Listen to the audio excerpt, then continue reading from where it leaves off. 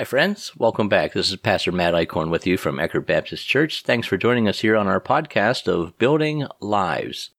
Today, I want to focus our attention on the disciplines of a godly person. The disciplines of a godly person. What does it take? Well, I saw this t-shirt where on the back of the t-shirt at the very top it said, Real Men. Real men, and then it had a list of all of these things. Real men drink their coffee straight. Real men don't go shopping. Real men never ride shotgun when their wife is driving. Real men don't use instruction manuals. Real men show off their injuries. Real men only need two things to be successful, duct tape and WD-40. Now, I think we can all relate to that, and many of those are very true for us as men. But what does it take to be a godly person? One thing I didn't see on that t-shirt says real men are godly men. You see, godliness is intended to be a pervasive quality that penetrates every dimension of a man's life, of a person's life. That person's personal walk with Christ, that person's commitment to his family, that person's work ethic or treatment of people or money management or testimony in the person's community, etc., etc. So I ask you the question, in your circle of acquaintances, what causes you to think of a person as being a godly person? One of the character traits of a godly person is discipline. I enjoy sports, and football is one of my favorite. Mike Singletary, he's a perennial All-Pro, two-time NFL Defensive Player of the Year, Super Bowl team member of Super Bowl 25, Chicago Bears. He was just fun to watch. And as a kid growing up, and even into my adolescent years, I enjoyed watching him. He was a beast on the field, but he was only about 6 foot tall, and he weighed 220 pounds, maybe. He was a disciplined student of the game. In his biography, Calling the Shots, he says that in watching games films, he would often run a single play 50 to 60 times, and it takes him 3 hours just to watch one half of a football game because he wants to study the opponent. He wants to study their offense, see what they do, how they line up, what their formation is. He learns their tendencies. He reads their minds through their formation, through their stances, through the down and distance of the play. His success was testimony to his discipline. Winston Churchill, who has been referred to as the speaker of the 20th century, he was not a natural speaker. He had a very distracting lisp, which made him the butt of many jokes and resulted in his inability to be spontaneous in public speaking. In fact, he wrote everything out and he practiced it in front of mirrors. The margins of his manuscripts carried notes anticipating the cheers and the hear-hears and the prolonged cheering and even standing ovation. So he had to write those little side notes down so he would know to stop and let them clap or let them cheer or whatever the occasion warranted. F.E. Smith, in a writing of Winston Churchill, writes these words, Winston has spent the best years of his life writing impromptu speeches. Friends, discipline is everything. Discipline is everything. I want to share with you today 2 thoughts about discipline. Number 1, discipline requires hard work. Now, you know that as well as I do. Discipline requires hard work. If I want to be consistent and persistent in something, it's going to require me to have discipline. Now, Paul, writing to Pastor Timothy in the city of Ephesus, he writes these words in his first letter, 1 Timothy chapter 4 and verse 7. Paul writes these to Timothy, But reject profane and old wives' fables, and exercise, that's the key word, and exercise yourself toward godliness. The word exercise that Paul uses here in the Greek is the word gymnazo. It comes from the Greek word gymnos, which literally means naked. And it's a word from which we derive our English word gymnasium. Now that sounds kind of funny a little bit, actually. In the English Standard Version, it's the word train instead of the word exercise. The word train is translated to mean to exercise naked, to exercise vigorously in any way, either the body or the mind. You see, in traditional Greek athletic contests, the participants competed without clothing, so as not to be encumbered. So by New Testament times, it referred to exercise and training in general. But even then, it was a word with the smell of the gym in it, the sweat of a good workout. Literally, what Paul is saying here is gymnasticize or exercise, work out, train yourself for the purpose of godliness. That's the message that Paul is giving young Pastor Timothy here in the city of Ephesus and is giving us today.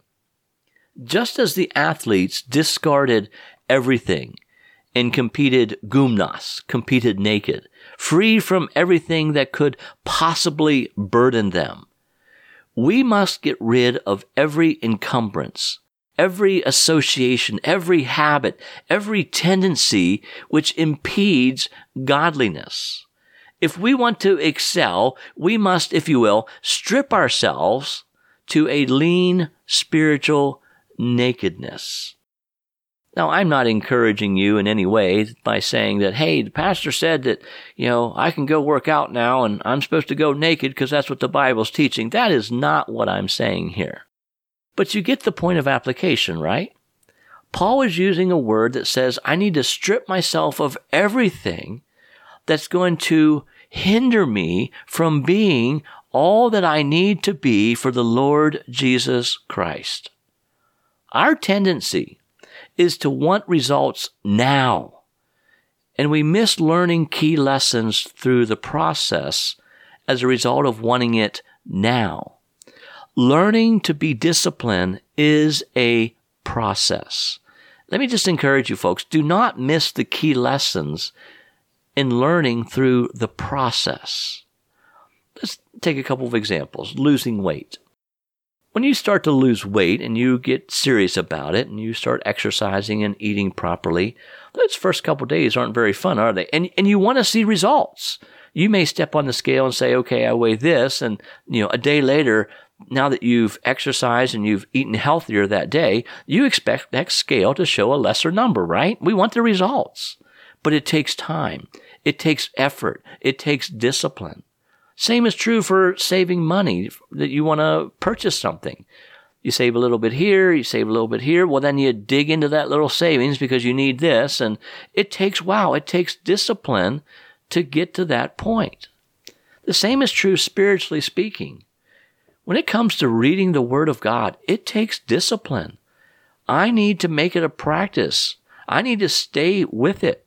I need to have a stick-to-itive attitude in reading the Word of God, in praying. I need to have an attitude of saying, I'm going to pray and I'm going to stay with this. Verse memorization, dealing with a particular sin. It takes discipline. It takes persistence in dealing with that sin. Making church a priority takes discipline. Yes, I'm going to be at church on Sunday because that's the Lord's day. That's the day we worship together. I know I have a lot of things I need to do, but I'm going to make this the priority. I'm going to love my wife, and I'm going to be disciplined in loving my wife. When a couple dates, they're all, gooshy eye and all that kind of fun stuff and writing little notes and flirting with each other. But then when a husband marries the wife, and it's almost like those things get thrown out the window. It takes discipline. It takes discipline to grow in that relationship. So let me just encourage us again today. Discipline requires hard work. There's a process in that. And sometimes that process is long. It takes time. But I'm telling you, it's worth the process. So we see, first of all, that discipline requires hard work, but discipline also requires action. The writer in Hebrews in chapter 12 and verse 1, it's a very familiar verse, says, "Therefore we also, since we are surrounded by so great a cloud of witnesses, let us lay aside every weight and the sin which so easily ensnares us, and let us run with endurance the race that is set before us." The word weight that the author uses here in the New American Standard Bible, it's translated encumbrance. It literally means whatever is prominent, whatever is bulk, mass, hence a burden, a weight, an encumbrance. It's not necessarily bad in and of itself. Often it is something perfectly innocent and harmless, but it weighs us down. It diverts our attention. It saps our energy. It dampens our enthusiasm for the things of God. Let's first of all talk about the things that weigh me down. The writer here says, lay aside every weight. What is that weight that burdens you down in your walk with Christ? Let me just give you a couple of examples here. Let's talk about the material weight. The material weight. When I become more concerned about my appearance, what I have, my stuff, my goodies, my collection, when I become more concerned about my appearance than my spiritual reality and vitality, my work and testimony for Christ are seriously encumbered. The material weight.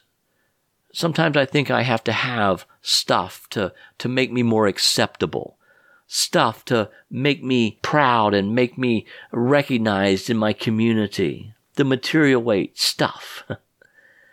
What about the performance weight? I'll refer to this as legalism. That was really the Hebrews' issue, hanging on to the old religious ways. The teachings of the Old Testament covenant they weren't bad, but they became weighty, especially when the Pharisees and the Sadducees added on to God's law. Think about the temple rituals. They were not bad, but they became weighty. It was really a ball and chain for these Hebrew Christians.